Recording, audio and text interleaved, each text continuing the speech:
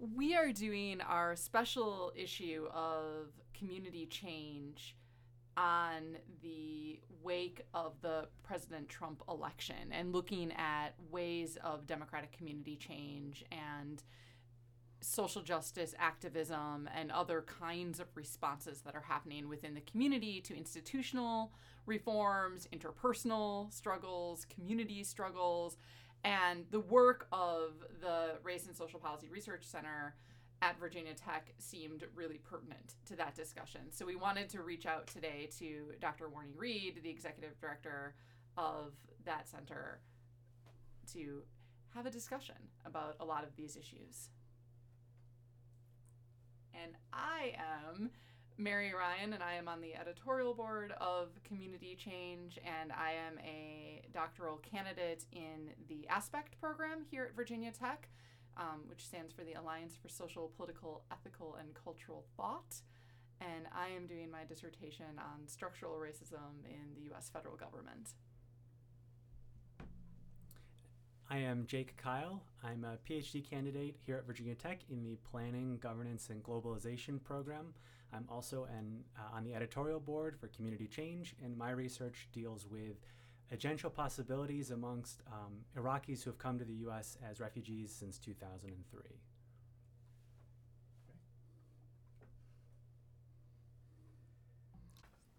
Thank you so much for joining us today, Dr. Reed.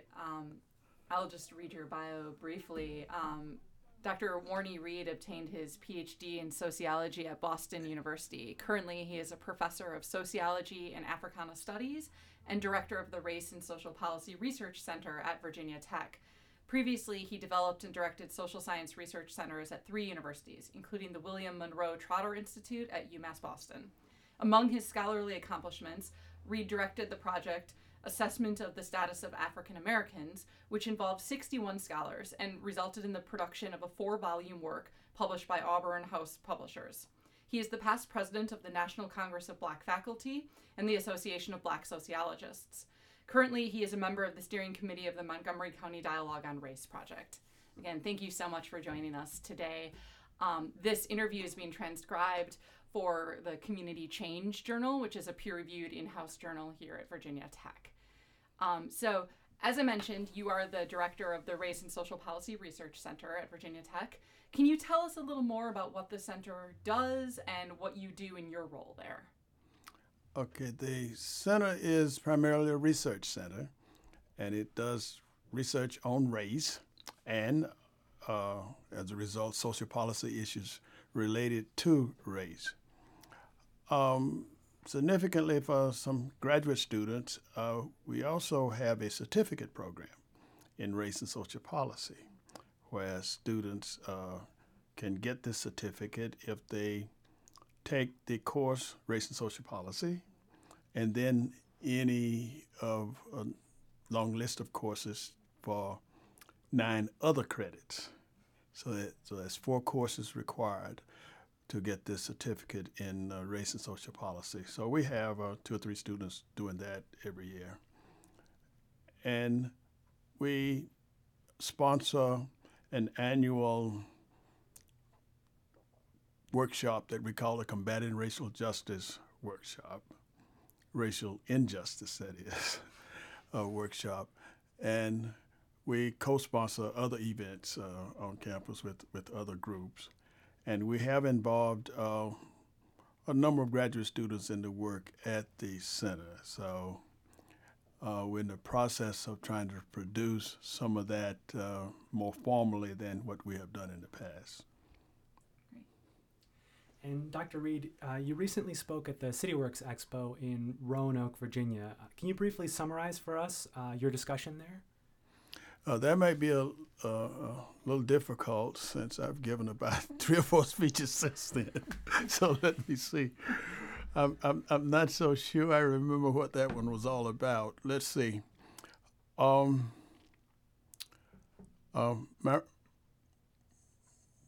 remember some of the things I said, but I don't remember what the whole thing was about. Did either of you attend that? Unfortunately, no. We did not. Oh, okay. Both out of town. Okay, then you could have reminded me of I know. something. Then we'd have been rolling. Well, we can jump to the next question if that's easier. Okay. Because I think they probably are things that you're talking about. Right. So rather than trying to remember that, why don't you just ask me what you want to know? Fair enough. So we'll jump into the good stuff. So where do you think we are right now, just kind of starting off broadly, in terms of race and diversity as a country? Are these times that we're in new or different? That's a good question. And I got this question the night before last down in Whitfield, where I was giving a talk. Because some people were questioning, aren't we so much better than we used to be, and why is all this discussion about race? And I say it's very difficult to demonstrate that we're a lot better off than we were in, say, a couple of generations ago. Very, very difficult. So where we are is in a pretty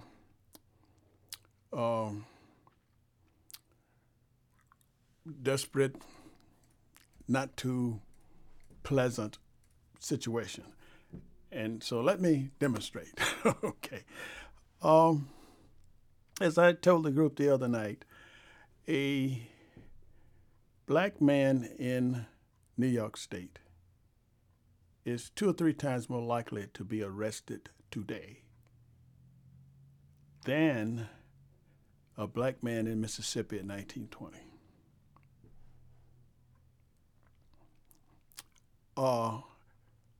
A black man is more likely to go to prison today than back then. Black men and women go to prison at an increasing rate up until very, very recently, the last few years. There's been a little slowdown in that. But for several decades, there's been an increase in the incarceration of African Americans. Yet, the crime rate has been going down for 40 years. There's only been one little period of time where there was a blip up, but that was just in the late 1980s and early 1990s. Other than that, it's been going down. And we've been building so many prisons, like here in Virginia, that we have one that was never occupied because people are not being railroaded into prison fast enough to keep up with building the prisons. So that's a pretty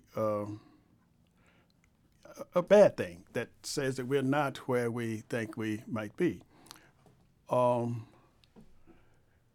are some other examples that I could give, but the most critical one for me is the criminal justice system, which has always been used to kind of keep African Americans down.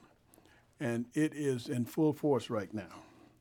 In fact, we were beginning to turn a corner, it seemed, with the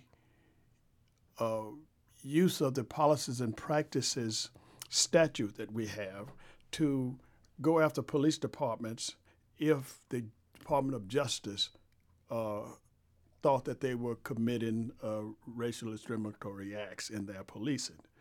However, right now, we last year this time, 25 police departments were under investigation or about to be under investigation. Today we have 0 because of the change in policy. So we are stepping way back, not a half step back. This is way back. So that's one of the things that's happening. So we are probably not as well off. We're certainly not as well off as many people think. There was this whole long discussion in the 1990s about the growth of the black middle class. And I was always looked at like I had horns when I would go around the country arguing that that's not so. See, the issue was that every class increased, but the middle class increased at a slower rate than the lower class of African Americans. But that's not what everybody was sold, including African Americans. Okay. We have a situation in Virginia where blacks and whites use marijuana at about the same rate. Yet, blacks are arrested at 5 times the rate of whites. And by the way, as I explained this, one of the problems we have of convincing people about this is people can't do arithmetic. So we're way behind in arithmetic too. Okay, because as I tell students, if somebody gives you a number and they don't give you a denominator, ignore it because it doesn't have much meaning. It's got to be compared to what? Compared to previous, compared to something or the other. And so in these lines, people say, but yes, are you saying they arrest people for smoking marijuana or having a lot of marijuana when they don't have it? I said, no. Well, then they would say, well, what's wrong with that? You're arresting someone who's guilty. I say, yes, but you should arrest everyone who's guilty and at the same rate. And that's not what's happening. In Virginia, African Americans are about 20% of the population. They're about 22% of all illegal substance users. But they're 75% of all people who go to prison. And that has implications all over every aspect of African American life and increasingly the life of everyone else. But people are not paying any more attention to that than they are about climate change. Okay, so if we are better than we were, say, 50 years ago, it's marginal. Let me give you another example. We have in the center that I direct, the Race and Social Policy Center, we've been looking at employment discrimination nationally. And so we've been looking at national data from the census on income of employed persons, fully employed persons, so that we can not have the data, be a little more difficult to interpret with people having varying levels of participation in the labor force and so on. So we're talking about just people who are fully employed and compare their income. Okay. In 1967, African Americans made 65 cents for every dollar that whites earned. In 2005, they earned 66 cents. We particularly look at this period because we started having the laws just a couple of years before that instituted against discrimination. See, let's say in 1957, it was perfectly legal to discriminate. Okay, it's not in 1967, but newly not illegal. But we've had virtually no change in the discrimination in employment as we look at it for fully employed people. So where we are is not where all too many people think we are. Okay, and post-racial was so absurd that I've never entered a conversation about it. So where we are is not nearly where we should be. And so then, in light of all of that context and in the midst of this current political climate in the United States, has this influenced your work that you're working on currently? The election of Trump in 2016 and some of the other things we've seen as 2017 has progressed? No, it hasn't influenced my work, not at all. We were already doing it because I've been seeing this racism forever. What we have seen with the Trump phenomenon is a presidential campaign that was based on race that too few of the national media is willing to admit. This was a white nationalist campaign. Simple as that. That's not to say this is the way it's interpreted. I mean, these are the words and the same things they did as they were running for office, a white nationalist campaign. And yet, people, that is, many analysts, many mainstream newspapers want to make the argument that it's about disaffected workers. That's not true, by the way. studies have been done that showed that the voting population that was concerned about their economic futures, that had some concern about the future in terms of economic issues and jobs and so on, the majority of people having that as a high priority in their thoughts and beliefs and feelings voted for Hillary Clinton. The people who thought that minorities were taking the country over and taking it away from whites, the majority of those people voted for Trump. So it was race. And so one of the differences is it hasn't affected my work, but it's just sometimes loaded with me trying to agonize over why we can't get more people to look at the data and admit what's going on. So we kind of have a problem there. So you've spoken about your center and the work that you're doing, and in the last answer you just started talking about the country's grappling with race. So what have you changed? What changes since the election have you seen with the way the country is engaging with issues of race and racism?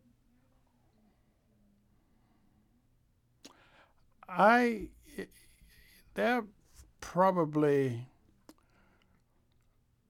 are some changes there in that we have more discussion about race than we did before, and we have more people willing to say that something is racial discriminatory than we did, say, 2 years ago. So I think that has changed.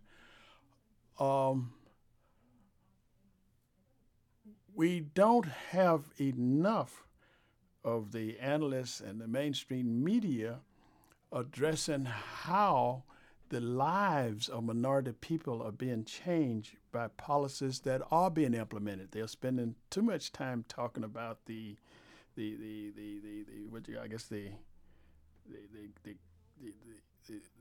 political issues without concern about the content issue. The political mean, well, the president, if they don't pass the tax bill, then they won't have done anything.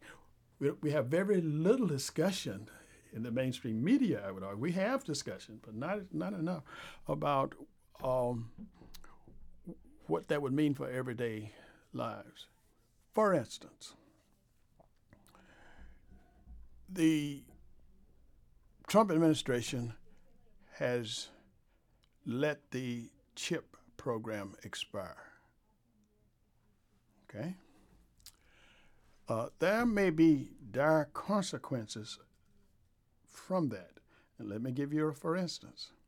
When Mr. Reagan came into office, 1980, and started cutting programs in what is now the Department of Health and Human Services, and he cut the maternal and infant care program. And many of us predicted that it would affect the well-being and the lives of poor people and African Americans. And it did. For 2 years in a row, during the mid-1980s, the life expectancy of African Americans went down for the first time since we've been keeping a record of it because of the maternal care. And so the Congress eventually put that back on order, and then things got such that we started having the normal and regular increases in life expectancy. Because life expectancy is really based upon how many children live to not be children. It's not how many old people live to be older.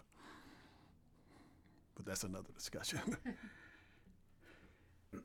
And so, to kind of preface this next question, we see that some people understand racial disparities in the United States as a product of individual choices and behaviors. And so according to this view, low achievement is due to the fact that people of color are making poor personal choices and not taking responsibility for their own problems. And so how does your work dispel this misunderstanding? We spend all of our time basically making an argument against that. That's kind of what we do. Okay.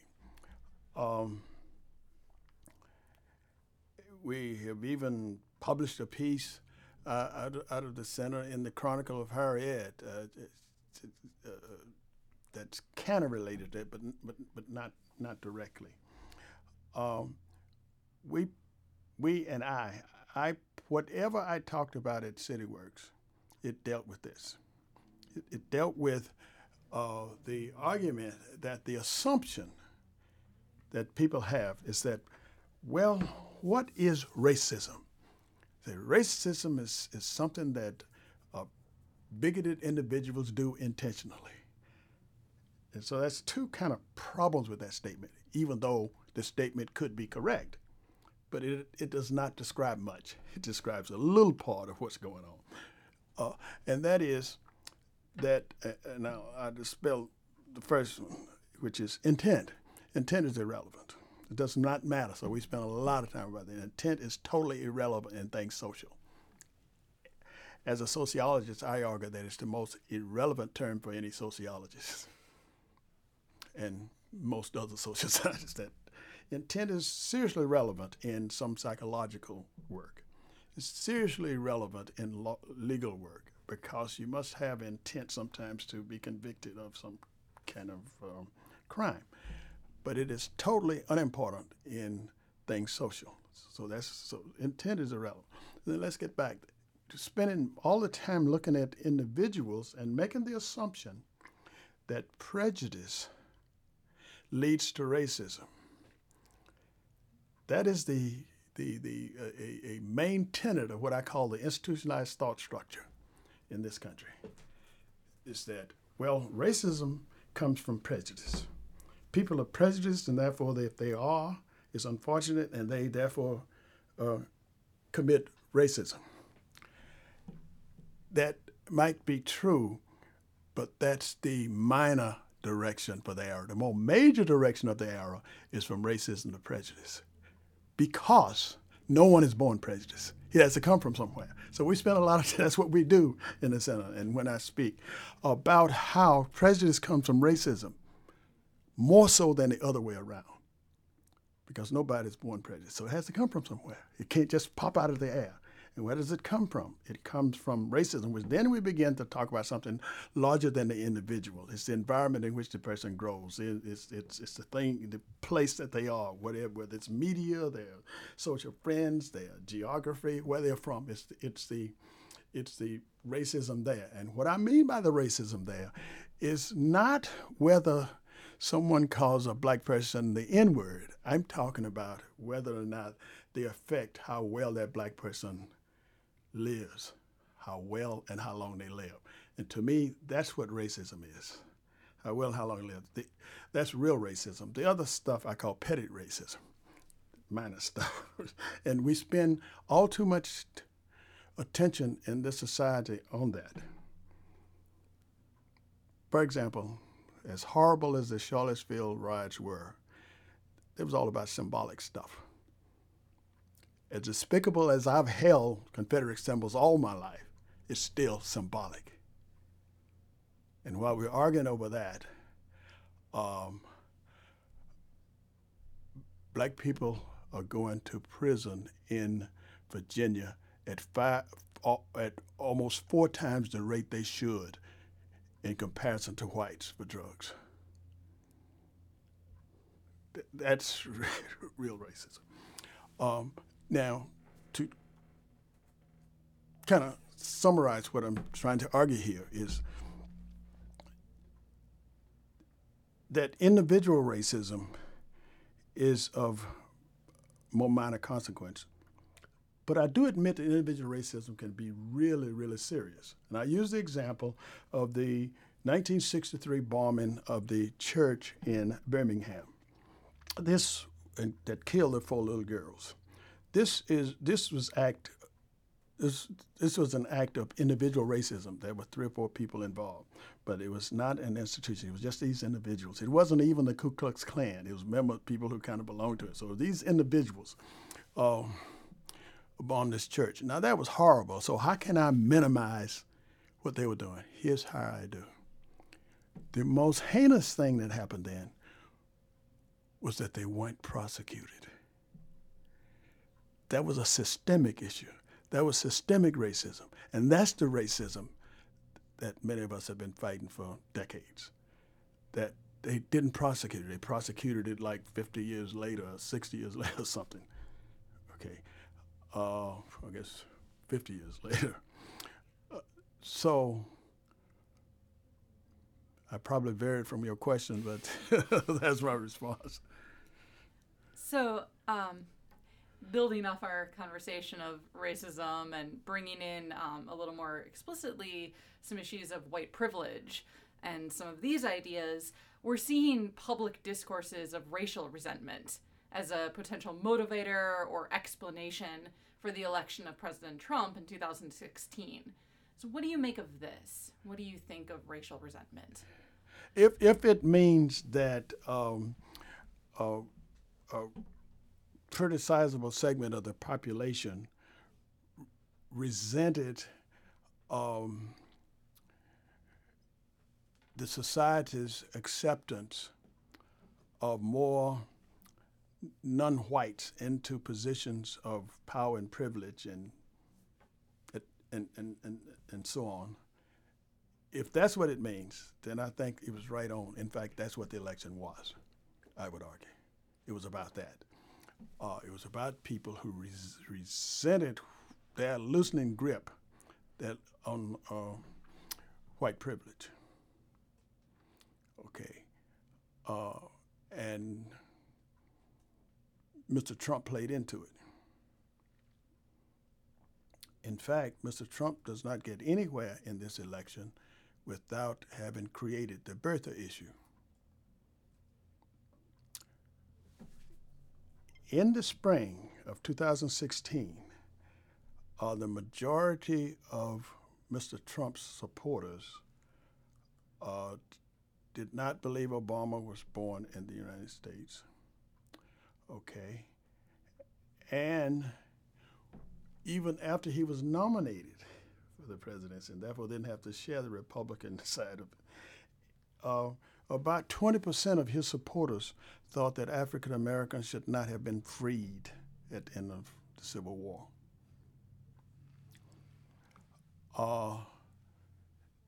Now, that certainly was, those were new expressions of what some of us have been pointing out all along, and I'm a great follower of the Southern Poverty Law Center, which kind of keeps tabs on the hate groups and so on. So I've seen them just through the years, so I've known that they've been developing. But yes, I think racial resentment in that sense, yes, I think racial resentment is a key issue. But it's a nice way of saying racism, racial resentment, yeah.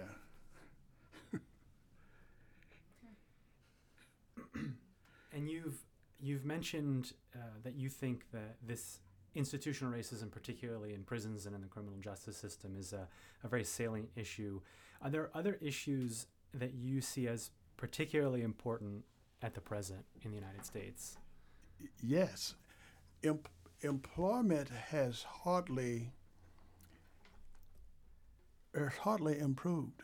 So I've pointed out some data related to full employment, but we have data, this data is like 20 years old, but we have data from the EEOC work throughout the periods, the 70s, 80s, and 90s, showing the discrimination across the board by industries. We have data on that. We have data on that for Virginia. We have that data. It's EEOC data, but we have some summaries of it in the center. So that's another area. Okay.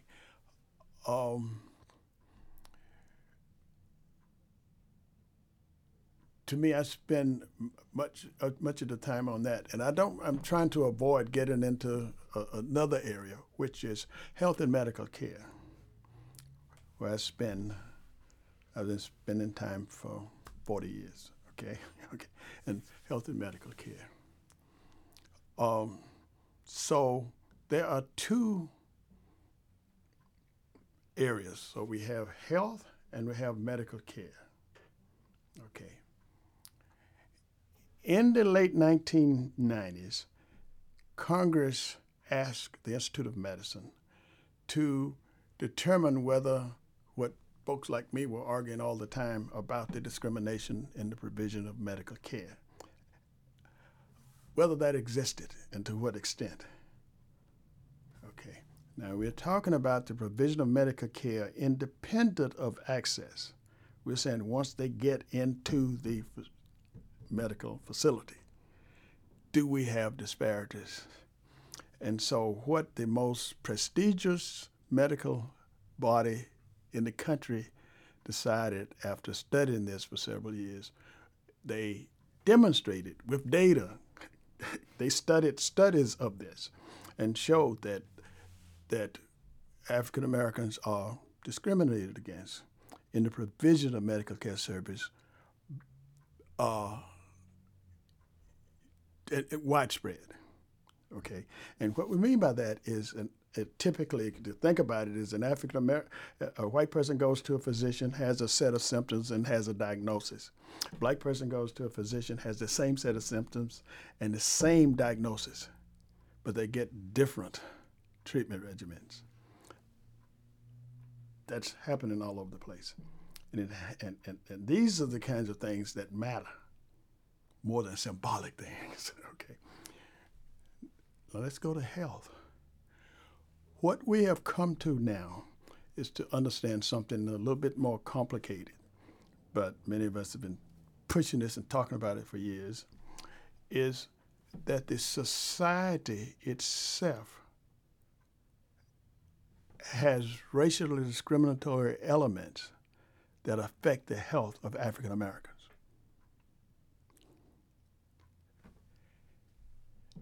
To explain that, a couple of pediatricians decided to study this, what they call, they had a hypothesis that this was racism. How is it these upper middle class black women have so many more adverse birth outcomes than upper middle class white women? Okay, and they came up with the hypothesis that it was racism. So they had to test it. And the way they tested it was to take a look at the birth outcomes for European Americans in the United States and African Americans and Africans newly in America. Africans newly in America had the same rate of adverse birth outcomes as whites.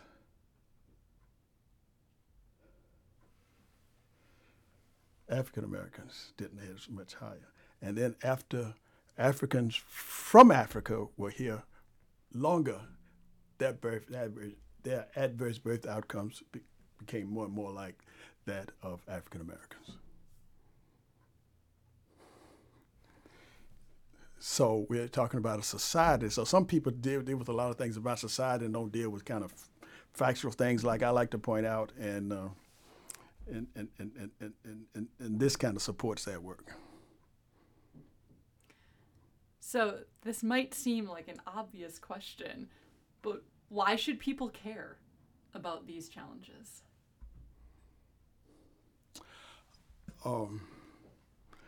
I used to have a phrase that I was trying to think of it the other day that I used to use to advocate that very point. Why?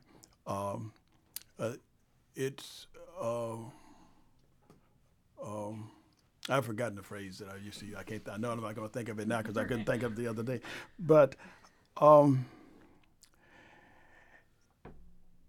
just like climate change affects everyone, okay? Racial discrimination can have that same effect. It changes communities such that we can measure communities and their rate of producing ill health. So the issue is, for example, all of these people who go to prison get out. And when they get out and are not able to get jobs, things happen that put other people's life and safety at risk. But also, what happens in communities are degraded in terms of the kind of climate you have. And that climate affects everyone, okay? And so everyone living near a city is going to be affected by the deterioration of a city. And the more we do this to people, the more we cause a deterioration of some communities. For example, that's following on to your question, there's an assumption, based on that assumption, that the ghettos are the result of some depravity of African Americans. When in my courses, we go through details in showing how they were developed. It's all a part of policies and practices, racist policies and practices, almost always.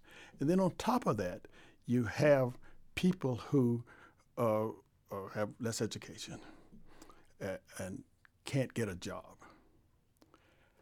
I mean, and this produces a situation such that over 70% of all African American babies born in America are born to single women. And we're not talking about morality here. We're talking about the fact that half of these will be poor. And when you're poor, you're not going to live as long. You're going to have more problems, and you have more problems for the society. It costs much more money in taxes to educate these people, and so on and on and on. So everybody is in this together. And one of the reasons some people can earnestly and honestly ask that question is because we have such a heightened sense of individualism in this country. I argue that it is the overriding ethos of this country, individualism, such that we say I more than me. It's becoming much easier now for people to just say, why should I care about that person? Why should I pay taxes that would benefit somebody else? A few people used to say that. Many more people are saying it now. Okay. And so people are asking those questions because they have those kind of ideas, but the reason for paying the taxes is it's a consideration of we. And I've been making the argument recently that there are cultural differences between English-speaking people in America and English-speaking people in Europe. European countries have more of a we approach. Not that they don't have that problem, but they have more of a we approach. So therefore, they haven't in the past until very recently had that kind of argument about why should I pay taxes for somebody else. Okay. So we've covered the why people should care about these challenges, and our next question then is, how do we get more people to care about these issues and these challenges? Well, I have a belief, and it's a belief I operate on, that people, this is not new, it came from the Black Power movement, we used to say it all the time, people proceed as they perceive.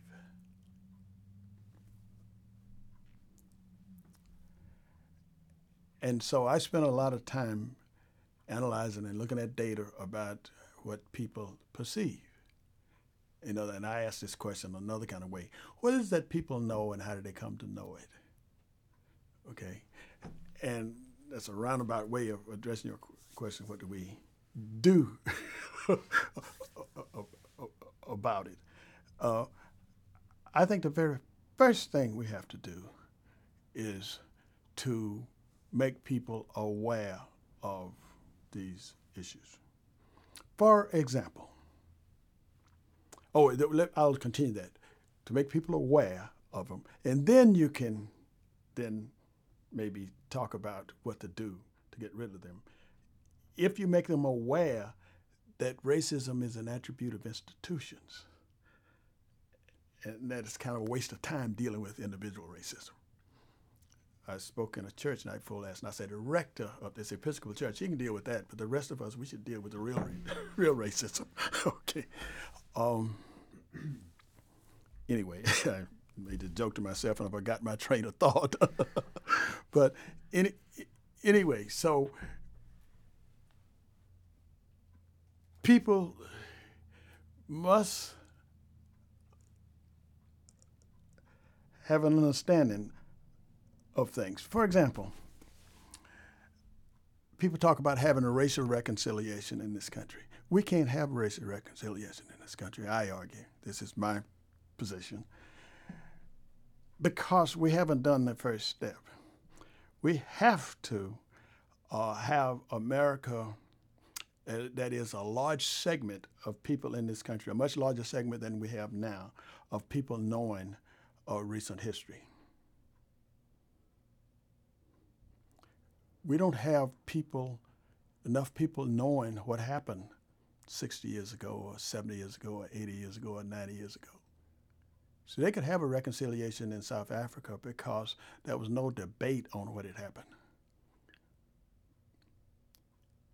They agreed on it. Well, we have never had a debate on it in this country. Too many people say, well, I didn't know this, or I didn't know that, I didn't know the other. Like, for instance, people don't know when these flags and statues were put up in southern states. But some of us, I've known that virtually all of my adult life. Others haven't. So we have to have people know things, know stuff. And they don't, because we don't discuss it. We don't discuss real issues. We do discuss a lot of symbolic stuff, but not real historical issues from a 6th or 7th or 8th or 9th grade level. I'm not talking about any advanced historical analysis. I'm just saying what happened here and what happened there. Okay, and people can say, oh, I didn't know when I was telling them that my father couldn't go to this school. I didn't know. How could they not know that? We can't get to the next step until people accept that. And we've never had it. We've never had that debate and that argument. I was hopeful many years ago, as I was a youthful follower of the argument of reparations. The reason I follow reparations, I was saying that if we had a debate on reparations, then the people pushing it, like people I was following, would have to explain why. But also, the people opposing it would ask, why do you think we should? Then they'd be obligated to hear the why. And so we'd have had that debate. And to me, that debate is much more important than whether or not we got reparations. So that's what I mean by people proceeding as they perceive. So then, and I'll just give you like a kind of an example. This fall, I've given a series of lecture workshops in this Southwest Virginia, sponsored by the Episcopal Diocese. It kind of stretches, I guess, all the way down, all the way up to Staunton or somewhere. And we've operated on the basis of what I said, people just got to know more stuff. So we're talking about knowing stuff. Now the next step is for people to understand that to address it, we need to address institutional policies and practices. So those two things I tried to get across. Now they're about to move to the next step of trying to convene people to do things. Okay, and with the assumption that some of these people have been moved by our discussions.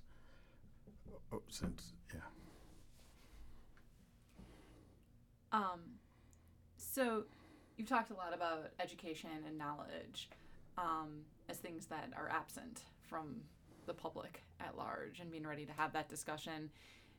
What else, if anything, is missing from current activism? And what would you like to see people doing that you don't see happening right now? Well,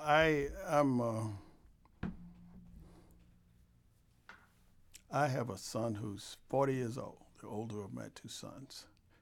And I've told him all of his life that he's among a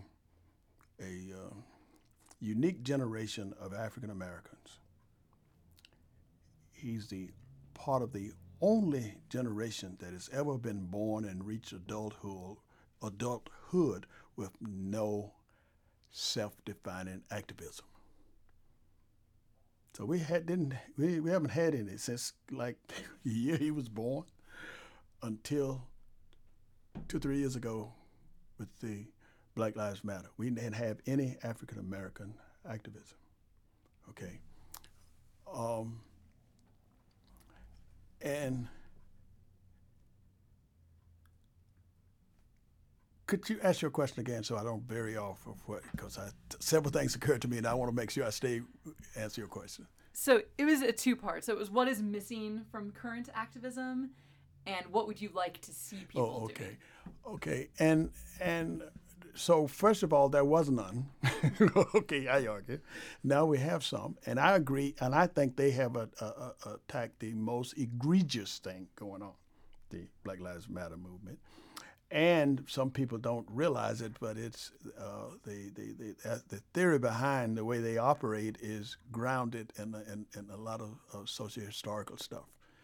That's why you don't see any individual primary leaders. They intentionally are following Ella Baker and September Clark, two immortal names in Black American history that few Black Americans even know.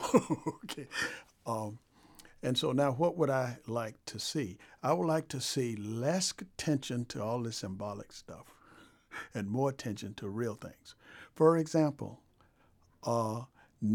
next, I think more important than even Black men being shot in the back as they run away by police, which, by the way, was legal in 1980. Okay, it became kind of illegal in 1985 and then semi-illegal in 1989. But so it's questionable if it's illegal now. But anyway, but more important than that is the damage done to African Americans in particular and America in general with the so-called drug war. I was privileged to be on a panel back in the 80s with the guy who discovered the existence of crack. And he would say, if you tell me the community that the crack is in, I can tell you without going there where it is. But it's interesting, the police, when they get ready to crack down on crack, they go to the Black community. If blacks and whites use crack, they don't use crack at about the same rate, because blacks use crack more than at a larger rate than whites. But that's the only drug they do. Okay. So what would I like to see is more attention to the criminal justice issues that not necessarily the police killing, but the drug issues. The fact that, for example, in Virginia, I think I mentioned this earlier, that blacks are 20% of the population, about 22% of all illegal substance users, but they're 75% of all people who go to prison. And we don't have much protest about that. Very little. So I would like to see more of that. I think that's key. If that could be turned around, then many other things could be dealt with. But that's to me, that's the primary. That's a larger issue than any other one I know. Our next question is, how do we go about, tackling pervasive structural and institutional racism in our society? And maybe we've already covered that, so to ask a different way, what would different structures, alternative institutions look like that are non-racist or are addressing these built-in structural racism issues? um, I don't think we should try to establish new institutions. I think we should change the ones we have, because a society is going to need institutions to do its work, and they're going to turn out to be similar things to what we have. Okay, so we have to change the policies and practices. So I'm an advocate of changing the policies and practices. Let's discover what it is that's happening that's under the jurisdiction of this institution, and can we trace that to some policies and practices? And I argue if you ask that question, then you inevitably will. Okay, and then we have to start pushing to change that. One of the things that some new activists like to do is they like to say, well, let's go confront this legislator, let's go confront this legislature, or whatever. And I think that's the wrong approach. I think the most important thing is to get enough people behind you, and then you can send one or two and say, we have this many people who want this thing. And I argue, I may be wrong, but I don't think so, that politicians do what people tell them to do. So, like right now, people are arguing about like the tax bill, and of course, the people who are doing the larger telling are the ones who provide the big money, and therefore, well, that's what some analysts say. But by and large, if enough people get together to attack something, we may have some movement on it, I think. So, but I think it has to be specific. I think you have to go after specific things. And so a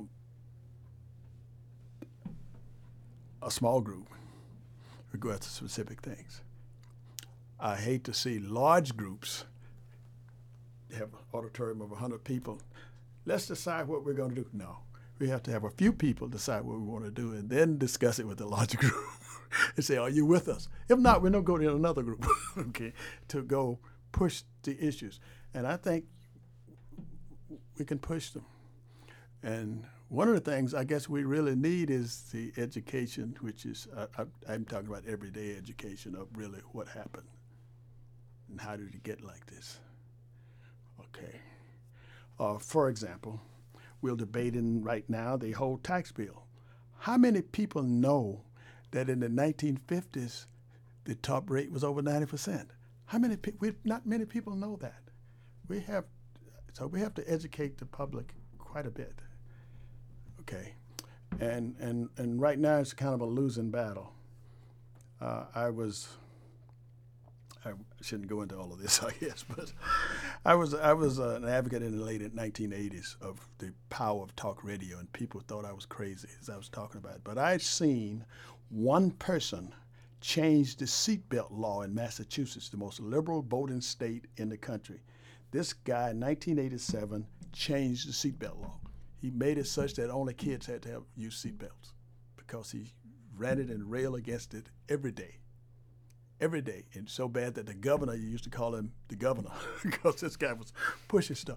And I say that to say that the losing battle is that so much of the media puts out things that are not exactly correct, okay, about the history of how things got to be like they are.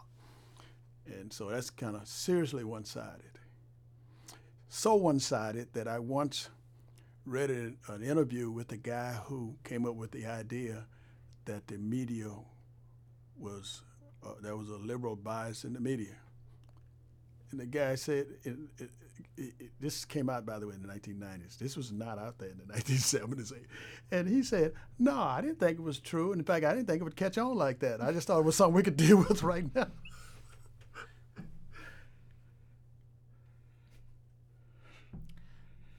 So, switching gears a little bit from some of what we've been talking about, but still in the realm of cultivating social change, what role do you see the university, broadly, not Virginia Tech necessarily, but the university at large as a system, what role do you see the university playing in social change? Well, people might have liked what I said up so far, but they might not like what I'm going to say from here on. But I have to say it because you asked me, and I have to give you my opinion. Okay.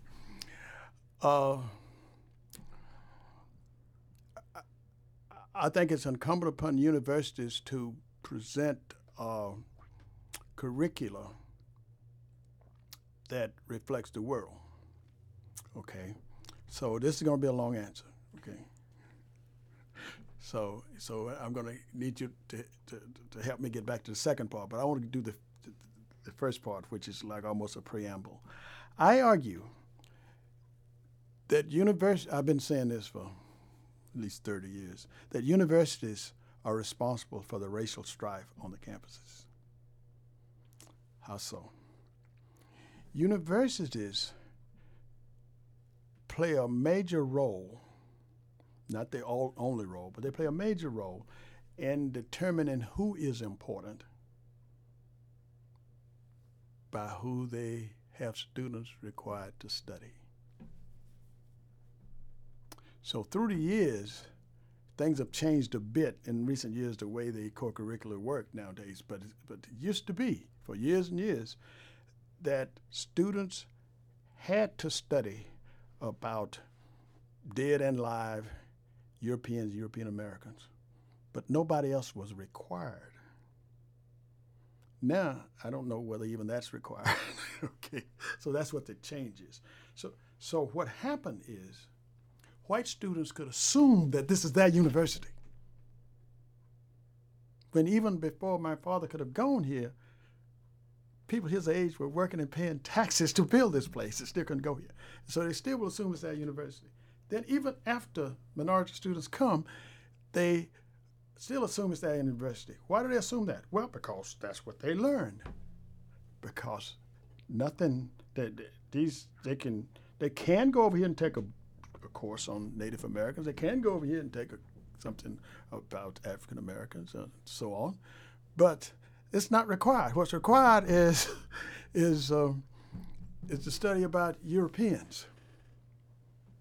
Okay, so I argue that they are responsible for the strife that occurs. So what they need to do is require that everybody, certainly in this country that is of any major segment of it, is required to be studied about. That's the first thing they should do. Okay. And some people get concerned, well, who are you going to choose to teach these courses? See, I don't care, because I think it's more important to have that as a fact than what's in the course. Okay, because that's one thing. So now, on the other part, I don't think other than that, I don't think the university, you can have a minor role. I don't think it has any major role in any of the rest of it. Now, this has been a soapbox of mine since I was about 21 or 22. I'm old now.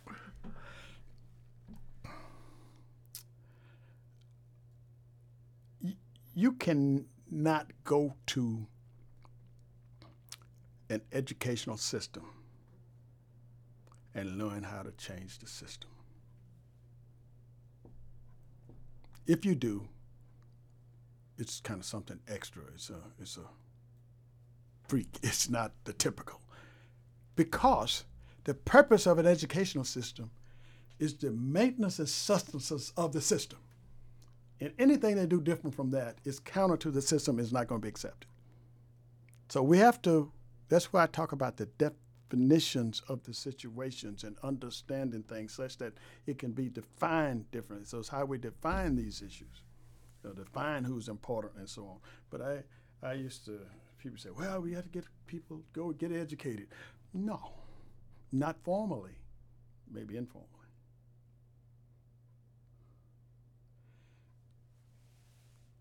The civil rights movement had a little formal education behind it, but most of it was informal. There were a few people. There was a professor I knew who walked in class one day and told the students, he was teaching a class in Negro history. I wasn't in this class. I just wished I was so I could say I was in this class. And he said to them, "What are you doing in class? What are you doing sitting here? History is being made down on the corner."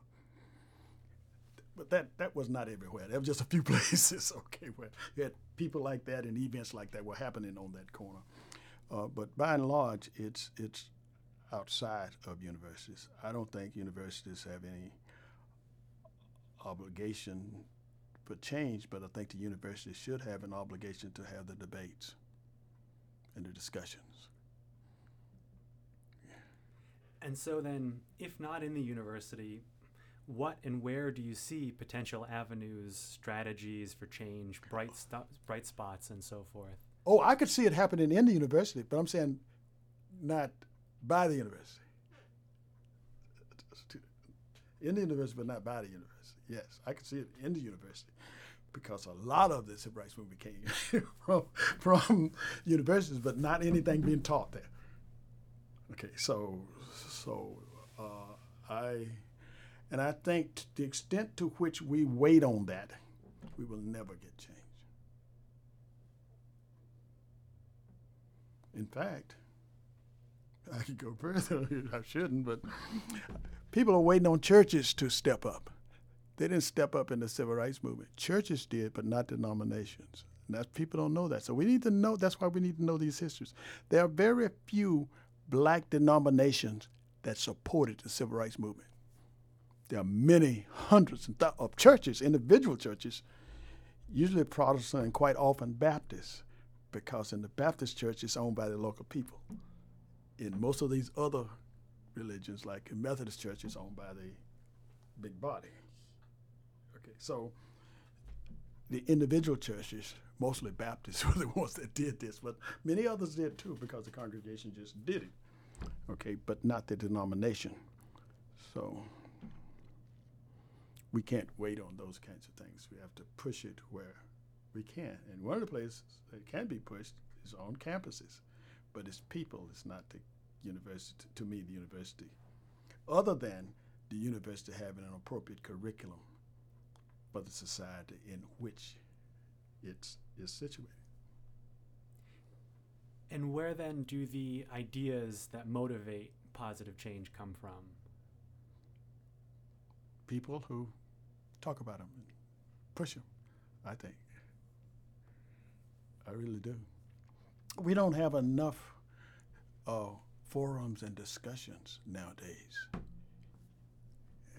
As us old timers like to say, you don't know what it was like when you could have one every week at a minimum. So it comes from those kinds of things, yes. We don't have enough discussions and arguments and stuff. And when we do, many students don't attend them. In the olden days, they would. You would have to have larger places than we have nowadays for them.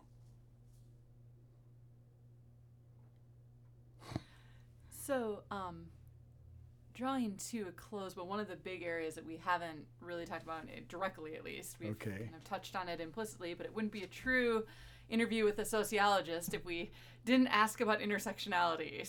So if we think about intersectionality and advocacy across multiple issue lines, how can that help us address some of the core problems of racism that we're experiencing in the status quo? Are there any specific issues that come to your mind related to intersectionality today? Well, Andy probably told you that I was a good guy, but he didn't tell you that I come from a different angle a lot of times. Okay. And I don't know whether I'm ready to get in trouble with most of the people around here. But I probably would try and find a way when I was 35 or so to moderate this. But I'm not going to do that now. I'm going to tell you, I'm going to answer your question. And so the chips will just have to fall where they may.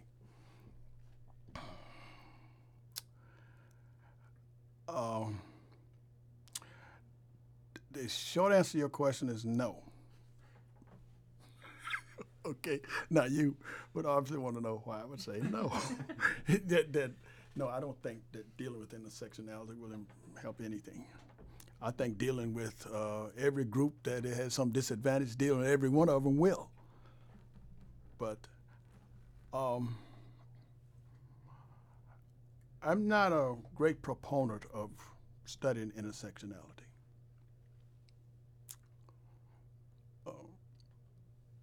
But almost everybody I know is. And here's why. Okay. See, I was involved with a lot of debates and discussion when we were talking about civil rights, and then we started adding in gender rights. Okay, and I like to think I was a part of a small group of people that helped the women's movement get kick-started. Not as a leader, but as one of the people involved. So I'm a strong supporter and advocate of women's rights. However, to me, I'm more of a quantitative scholar than not. So to me, if you say intersectionality, then you say in quantitative work we have independent variables and we have intersectional variables. Okay? Now, if you can demonstrate to me that after you study, let's say you're looking at race and gender and intersectionality. Okay, now if you analyze race and then analyze gender over and above race, or race over and above gender, however you want to go about it, and then if you can come up with some measure of intersectionality beyond those, then I'll be with you. Maybe there are some. I haven't been looking for them. I've just never heard them explained like that. It's hard to, I argue there is nothing left once you've just studied all about race and all about gender. I argue there is nothing left.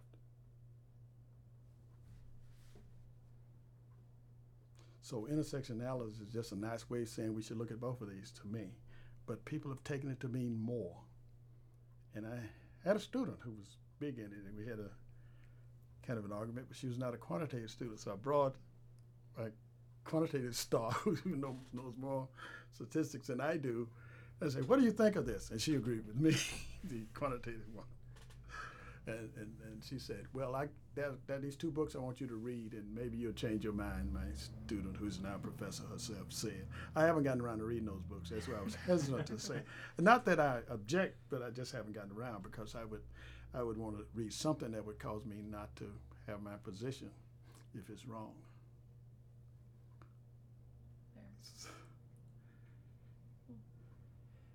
So as we come to a close, are there any other issues that we haven't talked about yet that you think are important in this current moment, historically, anything else we want to discuss before we close? But I guess not to you guys, but if you were reporters, if you were newspaper reporters, I would say they need to stop putting so much credence into symbolism. For example, when Barack Obama was elected, people made outrageous assumptions. And I won't even go into the more substantive outrageous assumptions because, there was the assumption that he was a liberal. I argue that he wasn't, So why you have that assumption? He hadn't.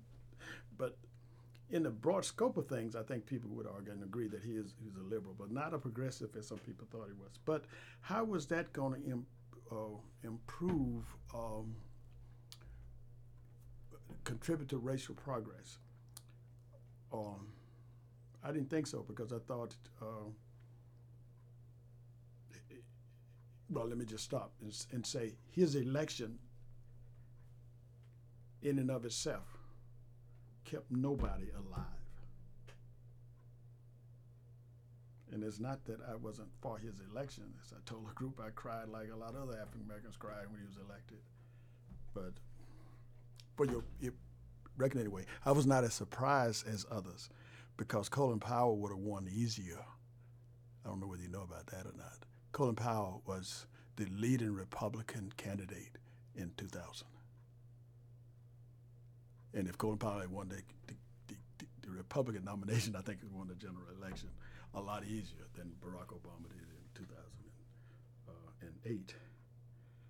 But that's all I would say is that we spend too much time with what I call symbolic stuff and not real stuff. For example, we have gotten to the point of describing racism as a kind of philosophical attribute of individuals as to whether they are racist or not. Way away from the meaning of racism, because it doesn't matter what it is, whether they are deep down in, it's the acts that they do. That's another thing that we need to be concerned with. And we get there by emphasizing this symbolism, I think. Well, thank you very much for taking the time to talk with us this afternoon, and thank you for this very interesting discussion. Thank you.